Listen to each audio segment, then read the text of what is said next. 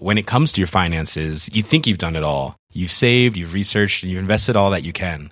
Now it's time to take those investments to the next level by using the brand behind every great investor, Yahoo Finance. As America's #1 finance destination, Yahoo Finance has everything you need, whether you're a seasoned trader or just dipping your toes into the market. Join the millions of investors who trust Yahoo Finance to guide them on their financial journey. For comprehensive financial news and analysis, visit yahoofinance.com, the #1 financial destination, yahoofinance.com.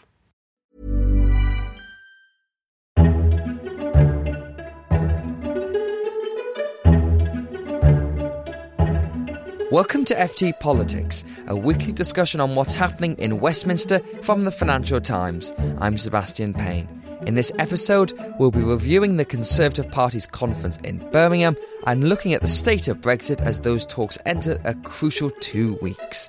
I'm delighted to be joined by our political editor, George Parker, political correspondent, Laura Hughes, Brussels Bureau Chief, Alex Barker, and Deputy Opinion Editor, Miranda Green. Thank you all for joining, and if you like this episode of FT Politics, don't forget to subscribe through all the usual channels to receive it every Saturday morning. The Tories gathered in Birmingham for that annual conference this week, which turned out to be somewhat uneventful. The set didn't fall down around Theresa May, and she surprisingly delivered one of the best speeches of her career. Boris Johnson's efforts to derail the Prime Minister's agenda didn't go to plan either, and the party just about managed to contain its divisions over Brexit. So Mrs May made it through and bought herself some more time, but just how much? George Parker, Birmingham, another delightful event of politics. What did you make of it?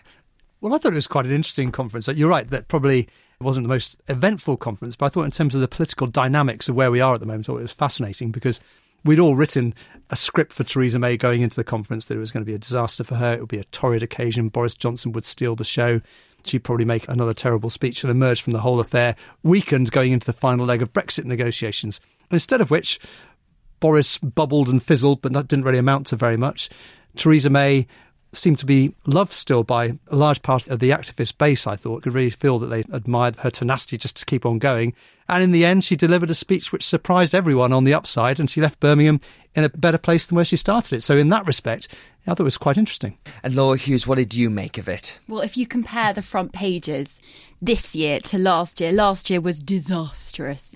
And this year you had images of her dancing onto the stage, something that her aide said was an impromptu moment. I doubt that. I think everybody doubts that. I'm a cynic. But it played off really well. It was joked about in Brussels yesterday, I saw.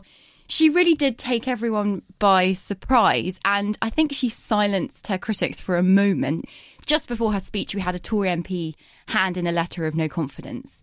I mean, that massively backfired because when she came off stage, that letter became totally irrelevant. I don't think there was anyone else that would have supported him in that move at that moment. So, yeah, she really did surprise us. Let's begin at the end with Mrs May's speech, since, George, these are really the moments that matter at political party conferences, since it's taking the temperature of where the leader is, what kind of support they get from the grassroots base. And as we said, last year's conference was a sort of unmitigated disaster for Theresa May because her speech, we know she was handed a P45 by a prankster, the letters fell down behind her, and she had a cough halfway through, which meant she almost didn't make it through. It was just every single calamity you could imagine. She did have a slight cough again this year, but managed to maintain it. But the thing that I found was most interesting was the speech itself was actually pretty good, because last year her speech was just described as reheated Ed Milibandism. This speech had a much clearer defence of free market capitalism, a much clearer defence of conservative views, very strong attacks on Jeremy Corbyn, some of the strongest I think we've actually heard from the Conservative front bench, and it was all about trying to paint a vision beyond Brexit. Yeah, I think you summed it up very well there, Seb, and I think the important thing from Theresa May's point of view was to have a view of the future, because a lot of us have been measuring her time in number 10 for a long time now in terms of months rather than years. And it's quite interesting that she was actually painting a picture, as you say, beyond Brexit. And I thought the very strong message coming out of her speech was this attempt to link a good deal on Brexit with the end of austerity. You had that earlier in the week with Philip Hammond, the Chancellor's speech, where he said if a good deal was secured along the lines she set out in her Chequers white paper, there would be a deal dividend, that suddenly the economy would get a bounce, there'd be more money to spend on public services. And for her to be able to link a good Brexit deal to an end of austerity and then sort of presenting a vision for the future where more money would start to go into things like housing, for example, health service, other public services starved of investment. That's quite a strong message. And actually, as you say, it was much clearer than the sort of slightly mushy Miliband light stuff we heard last year. And she, in fact, Laura, actually skated over her Chequers plan for a softer Brexit, which is what George was talking about. Didn't even refer to it by name, called it our proposal in the speech. Clearly, there's an effort to whitewash the word Chequers, since I think it's got bad connotations within the Conservative Party. But that link is very clear there. This trying to paint this vision of a sunlit uplands. We've left the EU. Austerity has ended. We're putting money into the NHS. She announced 2 little bits of policy, one on a new cancer strategy and one on housing, but it was generally a bit policy light. It did feel like still a bit of a holding pattern speech. Yeah, it was policy light, but the message was clear, and you could actually read a lot of sections of that speech as a rebuttal to Boris Johnson. She talked about how the party was going to back business. That's, of course, a response to a rather rude word. She said that in a very clever way as well, by 4-letter words ending in K. Exactly. It was quite clever. And her message was, look, if you all go off pursuing your own version of Brexit, we might not get one. And afterwards, her aides were saying that if they cause chaos and vote against her final deal, which is, of course, the only moment that the likes of Boris Johnson can actually do something, then Labour might exploit that. They might call for another election. We might have another referendum. So she's saying, get in line or risk having a no Brexit. That was the very clear message. And it felt like a confident speech. It felt as though she's saying, you are all going to fall in line when you have to. We all know that. Come on now. Just on your point on Boris Johnson, there was a section at the start where she appealed for a return to decency in politics, an end to the abuse, which notionally was an attack on Jeremy Corbyn, anti-Semitism and all the stuff that was going on the left. But it could also clearly be read as another attack on Boris Johnson, all the language he's been using about suicide vests and white flags and deranged policies and all the rest of it. It was a clear sign that she was the one who wanted to sort of raise politics out of the mire, and Boris Johnson was there scrabbling around in the mud.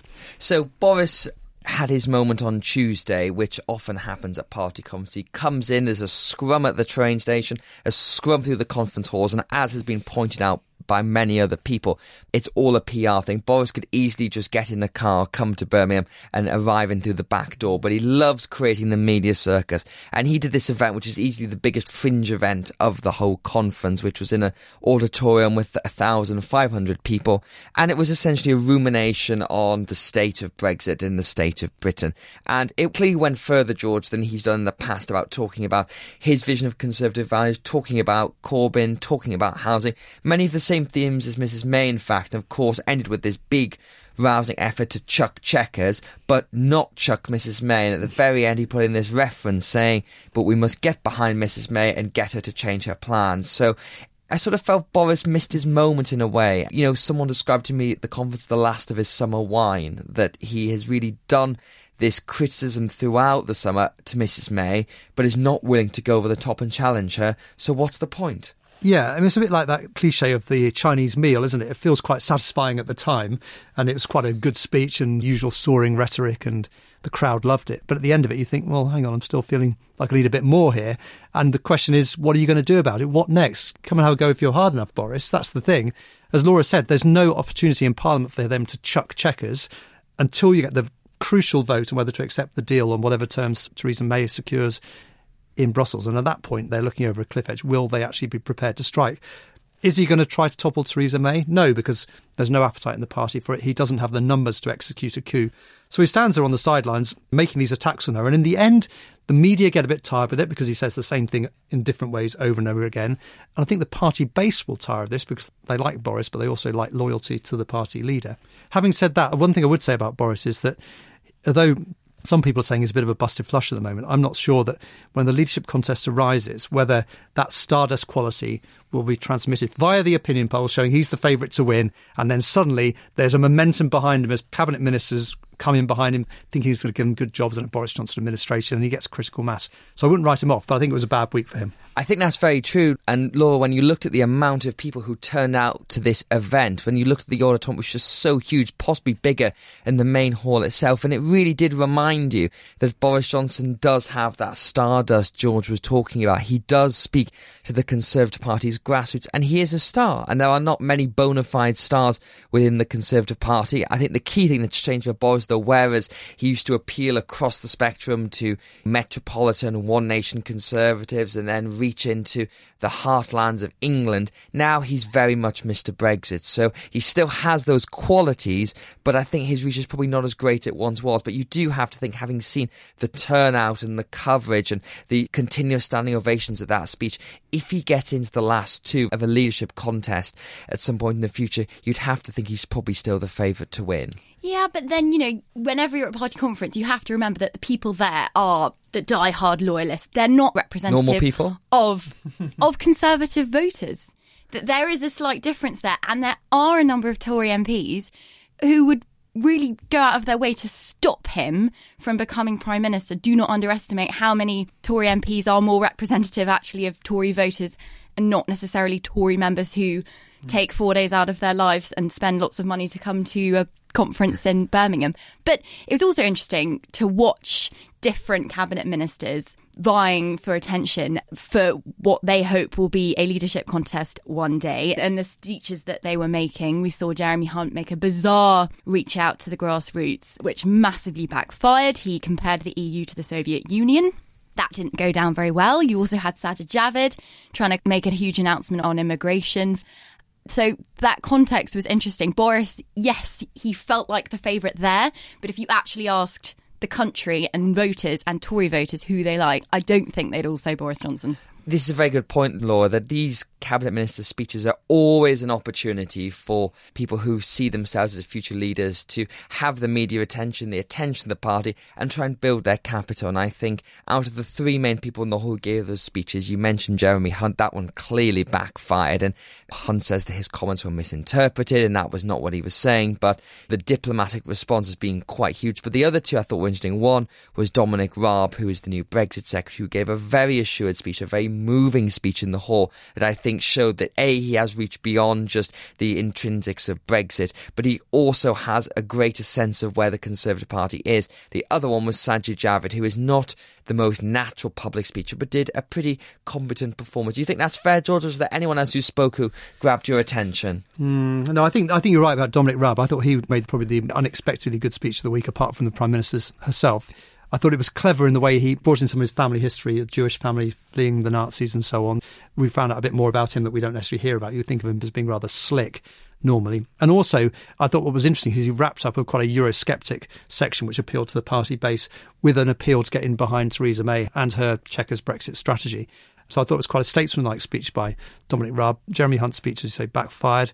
Trying to think who else really set the world alight. Interesting that Michael Gove once again pinned his colours to Theresa May's mast and didn't really say anything and kept a very low profile. You've got to be a bit suspicious of that, haven't you? He was very low profile. That in itself is interesting. What is he playing at? What is he doing? He's still trying to position himself as the sort of quiet voice of reason that will swoop in at the end and unite the fractious party. I thought it was interesting that he wasn't really around that much. Yes. Yeah, that's very true. And I think one thing that we often read and hear about, particularly through the website service on the Conservative Home website, is what the party's grassroots feels about Theresa May. The sense I got from that conference is actually that there is still a great respect for Theresa May, and they still have that great respect for the leader and just getting on with it. They may not love her and adore her as they may for other leaders, but I think there is that respect there. So at the end of all this, George, I think Theresa May's done what she needed to do, that she's shored up her position. She's got a couple of more weeks or months to push on with her Brexit strategy. But fundamentally, I think something that I wrote last week about this, it still feels like that could be her last party conference as leader, and that once Brexit's out the way, opinions may still move against her. Or do you think it was decisive enough to give her another couple of years in office? I don't think any conference speeches ever changes the political weather that much, and if anyone notices it at all, it's probably us sitting in the hall. So I don't think that changes things. But I think the base assumption of how long Theresa May is going to last is that she'll probably leave sometime next summer after Brexit's delivered. But if you talk to Tory MPs and cabinet ministers, this oscillates all the time. You could have spoken to them after the general election in 2017. They said she'd be gone by Christmas or even by the end of the month. Then she has a good couple of weeks and people say she could go until 2022 and fight the next election. You have to imagine what the political situation will look like if she delivers a Brexit deal, if she gets it through the House of Commons, if there is some sort of economic bounce. then the political landscape is transformed for Theresa May. Now, whether she could lead them into the next election, people say that's impossible after the disaster of last time, but it's entirely possible. I think she could go on for another year, another 2 years at least. We've always talked about the sense of duty that she has. I truly believe that she will stay for as long as she feels she has to. If she thinks it's in the country's interest for her to stay strong and stable leader of the UK, she really will. She's not someone that will bow out because things get a bit difficult. It will be a feeling I think she has. It will be MPs coming to her and saying it's your time to go. I think she has the self-awareness to know when she should step away and let a younger, fresher, non-Brexit face take over. And finally, I just want to mention my highlight of the conference, which has to be the introduction speech to Theresa May by Geoffrey Cox, which was an unexpected joy on the Wednesday morning. Geoffrey Cox is the new Attorney General, a very little known figure. He was mostly known in Westminster for being one of the highest paid MPs, being a very renowned barrister.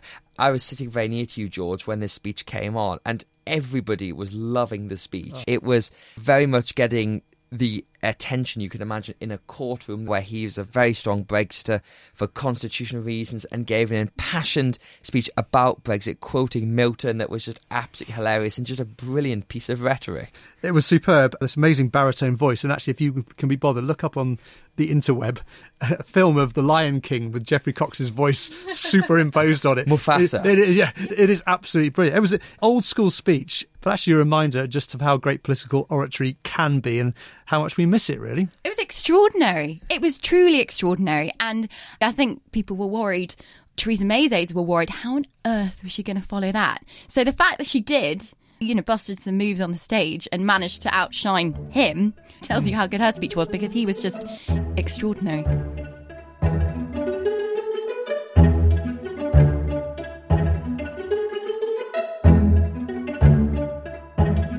Meanwhile, things have gradually been bumping along on the Brexit front. With a fortnight until the next EU summit in Brussels, there are some slight signs that a deal may be approaching. A compromise solution to the Irish border question might just be on the horizon, which some believe will open the way for a solution on the future economic partnership too. But there are still great tensions between the UK and Brussels, and there is no guarantee that a deal will emerge in October. So Alex Barker, can you just take us through briefly where we're at on Brexit at the moment? And we've got these two crucial outstanding issues, which is maintaining a frictionless border in Ireland without breaking up the UK, and defining a future economic partnership that is acceptable to both sides. Yes, and we've really hit a kind of hot period for the negotiation. We have a summit coming up on the 17th of October, and actually a bit against expectations a few weeks ago, they're going to make a run for it looks like, to try and bring this deal together. And it could go incredibly well, finish this process earlier than expected, or it could fall apart quite spectacularly. And I'm looking up at the negotiating room at the moment, and the lights are on. They've all gone a bit dark in there in terms of how they're communicating about what's being offered, the compromises thought of. But there is definitely some very intensive work going on around these kind of key political decisions that need to be made to bring this thing together.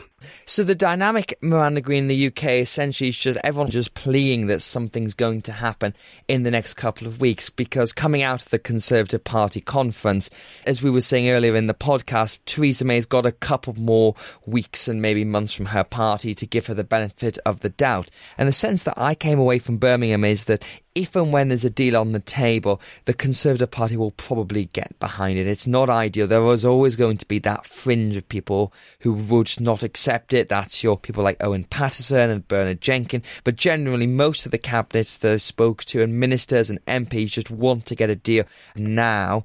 Obviously, we still hear a lot of chatter about people's vote and all the rest of it. But it does feel as if the mood is just all about getting a deal and getting it through now. Well, that's absolutely true. I mean, there are sort of weird parallels with the early to mid-90s and John Major's position then on trying to get the Maastricht deal through against opposition in his own party. And as you quite rightly say, May came away from Birmingham a bit strengthened. and maybe slightly looking more equipped to face down her own right flank.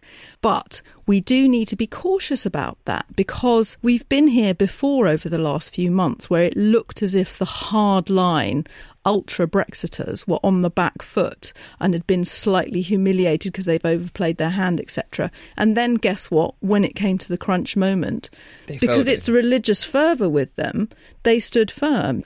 I think, as Alex said, it's a very hot period and it's very unpredictable. Also, there's a precedent of Tory leaders being at their most vulnerable a few weeks after conference, and we need to bear that in mind. And also, crucially, there is the question of the DUP.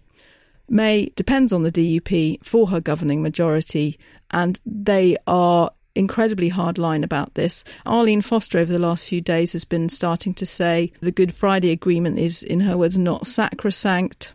There's a whole can of worms that could suddenly flip open over the subject of the Northern Irish border. So even though I think personally that May is on the right lines in trying to find a compromise, because that's probably what the UK public want, whether she can actually play off these different sides of her own party and the DUP, etc., is really an enormous question, even if it looks like a reasonable deal that she comes back with.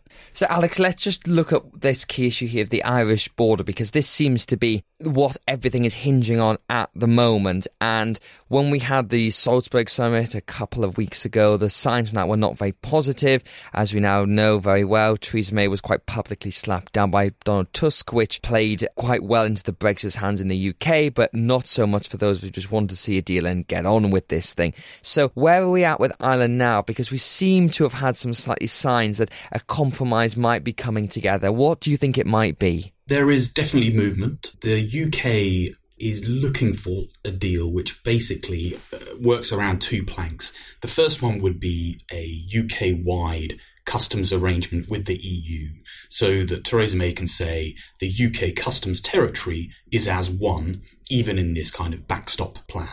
The second part would see Northern Ireland aligned and following basically the EU's rulebook for goods, and that would be enforced in conjunction with the EU. And there could be differences with the UK mainland. Those could be minimised by other measures, but there would be a distinction, and it's a question of whether that is okay for the DUP if it's put in the right context. Those are the two main planks of this. How it comes together legally, in practical terms, how you decide when to use the backstop and when it ends. I mean, these are all very difficult questions.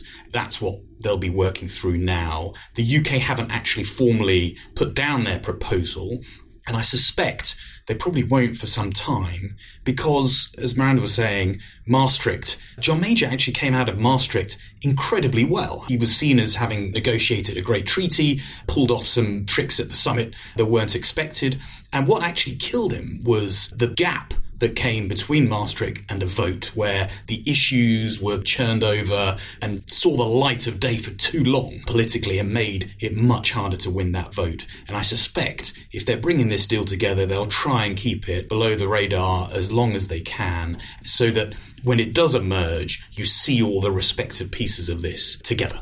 That's absolutely right, Alex. I completely agree, because also, like Major, there's this weird phenomenon with May, which is if she is successful in terms of the negotiation and if she achieves a deal, then she will be at her most vulnerable at home, because then she will be vulnerable to discontent on her own backbenches. And of course, Major in the end had to rely on votes of opposition parties to get it through the House of Commons, and it was a moment of unbelievable drama. And that option may not be open to May as well, because as we know, the Labour Party at the moment don't feel it's in their interest in any way to give her a helping hand. What about the state of the economic arrangement, Alex? Because I mentioned earlier, Mr Tusk said in terms of this key plank of Chequers, which is remaining part of the single market for goods trade, he rejected that. But there have been some signs that were the UK to stay in a customs union, possibly as part of the backstop, then some member states might give way to that. This is a political declaration on future relations. And we were in Birmingham together and we saw a lot of the debate around this kind of future model. Does Chequers live or die? Are we moving to a more FTA platform? What they're actually negotiating, though, I suspect the nature of the document may be more important in many ways than the content of it. in that it's non-binding, it's a joint statement, it will be precise, but I suspect in part it won't be very coherent, and it would fundamentally be the start of a negotiation rather than its conclusion. So there will be a lot of areas that are very difficult. In Paris in particular, there's a desire to make it clear and to be clear enough that it rules out certain things that are key planks of checkers. I think the word frictionless is unlikely to be in there in a kind of categorical way. But the Prime Minister does need something in that declaration that will allow her to credibly stand up and say, look, we've made some compromises for this backstop. It's suboptimal. We don't like it. But here's a vision for something that will make sure that we probably don't need it. And that's going to be very important as a political message to try and get this through. But fundamentally, this is really the start of a negotiation about the future. It sets a direction. It's not the end of the process. I think, as we've said many times, essentially we're just moving the cliff edge of March 2019 to a cliff edge in December 2020, which again may end up being pushed back. I suspect we'll have a few cliff edge moments, actually. I mean, there might be 2020 and then another one where the backstop is used and a customs union extension may be in there. There'll be several cliff edges, I suspect. Which I think some people have actually said for a while, this is what Brexit should be. It should be a process, not really a moment, that you are disentangling 4 decades of economic and trading relations. And the idea just to end it all on one day does seem bizarre. But Miranda, let's just talk very briefly about where things are in a second referendum. There is a sense that the campaigners who are behind this are getting more coherent. They're getting better with their messaging, and they're getting stronger as well, because as we enter this tense period that Alex has just been taking us through, that's going to create more uncertainty, and certainty will give them an opening to say, let's think again. One of the things I was really struck by in Birmingham at the Tory party conference was that a lot of ministers who spoke to, and I'm sure Alex saw this too, all said universally whether they remain or leave. If there was a second referendum now or at any time before March 2019, there would be a much bigger leave vote, and it would also break up all the parties as we know and probably create something very nasty indeed. So where do you see things on a people's vote, to give it its PR title? Well, personally, I think the idea of another Brexit referendum is absolutely fraught with dangers of all kinds. And I think a lot of the campaigning for another referendum on Brexit is quite naive, because there is this belief that we'd be voting on some sort of Brexit, whatever's then on the table at that point, with a default option to remain in the EU. And in some ways, if we can cancel out the last 3 years of our political history, which is utterly unrealistic. There's a huge issue over what the question would be. And this point you make about splitting up the parties and the disruption that it could cause, I do think that some on the centre-left who are very active in this campaign for another Brexit referendum see that as an opportunity. They quite like the idea of breaking the Tory party in two, and they also think that the Labour Party's ambiguities over the Brexit question would be untenable in the event of a second referendum, and then all would be up for grabs in the centre ground. It's a very, very high-stakes, dangerous business, and I think it's a bit of a disaster. But you're quite right to say that the calls for another referendum are gaining volume and coherence, and it becomes more of a possibility as May's position becomes more and more difficult towards the cliff edge. I mean, I think it's an appalling idea. And Alex, what's your sense? It's hard to see how we would get there, because essentially it's a threat that Theresa May made in her conference speech. She said, if you don't back my Brexit deal, then there may be no Brexit at all. And the permutations of how you get there does seem to be quite hard, because one assumes you'd have to have some kind of general election where someone would run on a manifesto for a second referendum, maybe say the Labour Party. They would then have to do that, get that through Parliament and go through all that business and then hold a vote. Do you think there's any sense in Brussels that people are anticipating that or would even welcome it? In a kind of hot period of a negotiation like this, it's quite hard to distinguish between the accident risk, which is there, and the real strategic miscalculations that might have been made that will mean there's no deal or that it falls apart in Westminster. But the risk is certainly there. It's very real. There are some member states and officials who think ultimately the UK can't pursue a no-deal exit. It's just too damaging, it's too difficult, and that the politics will bend before that point.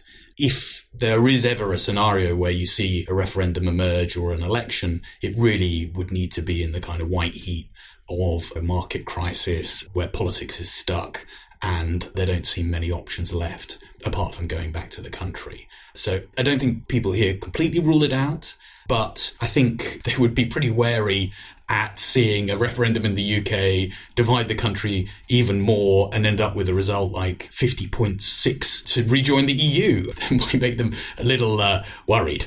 And that is the nightmare scenario I managed to finish on, that if you have this idea that everyone is still pretty divided on this and will be for a long time. There are Brexiters who still think this is the best thing ever and Remainers who still think this is a complete tragedy before our country. But if you have another referendum like that, split to vote, then it's just going to keep Britain divided for even more. Well, you're then in the never-ending territory. Best of three. Best of three. And also, you then, frankly, we haven't talked about this for a long time, but you then raise the prospect of the Scots saying, OK, fine, we're going to rerun our independence referendum. And if Brexit's gone really badly wrong, that's not good. You really would be opening up a set of horrendous problems for the UK. I mean, I think Alex made a very important point, though, which is that if things go very, very badly wrong and you get some sort of market crash, that could become a sort of economic emergency to mirror the political crisis where you might have to go to the country. But I mean, it's not desirable, and people who seem to think it's desirable and that it would solve all our problems are on cloud cuckoo land, I think. Well, on that cheerful note, that's it for this week's episode. Thank you very much to George, Lara, Alex and Miranda for joining us. We'll be back next week for another instalment. In the meantime, if you've liked this podcast and would like to see some more FT journalism, then do take a look at our latest subscription offers, which you can find at ft.com/offer50. FT Politics was presented by me, Sebastian Payne, and produced by Anna Detta and Harry Robertson. Until next time, thank you for listening.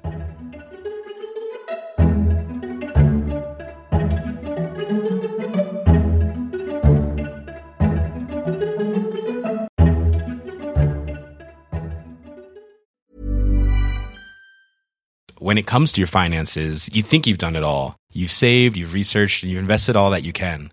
Now it's time to take those investments to the next level by using the brand behind every great investor, Yahoo Finance. As America's #1 finance destination, Yahoo Finance has everything you need, whether you're a seasoned trader or just dipping your toes into the market. Join the millions of investors who trust Yahoo Finance to guide them on their financial journey. For comprehensive financial news and analysis, visit yahoofinance.com. The #1 financial destination, yahoofinance.com. Here at Bellingcat, we get to the bottom of things. From a global crisis to an underreported event, we find the facts using publicly available tools and resources, uncovering what is hidden on and below the surface. We connect the dots using social media posts, satellite images, and public records, and empower others to do the same by sharing how we do it.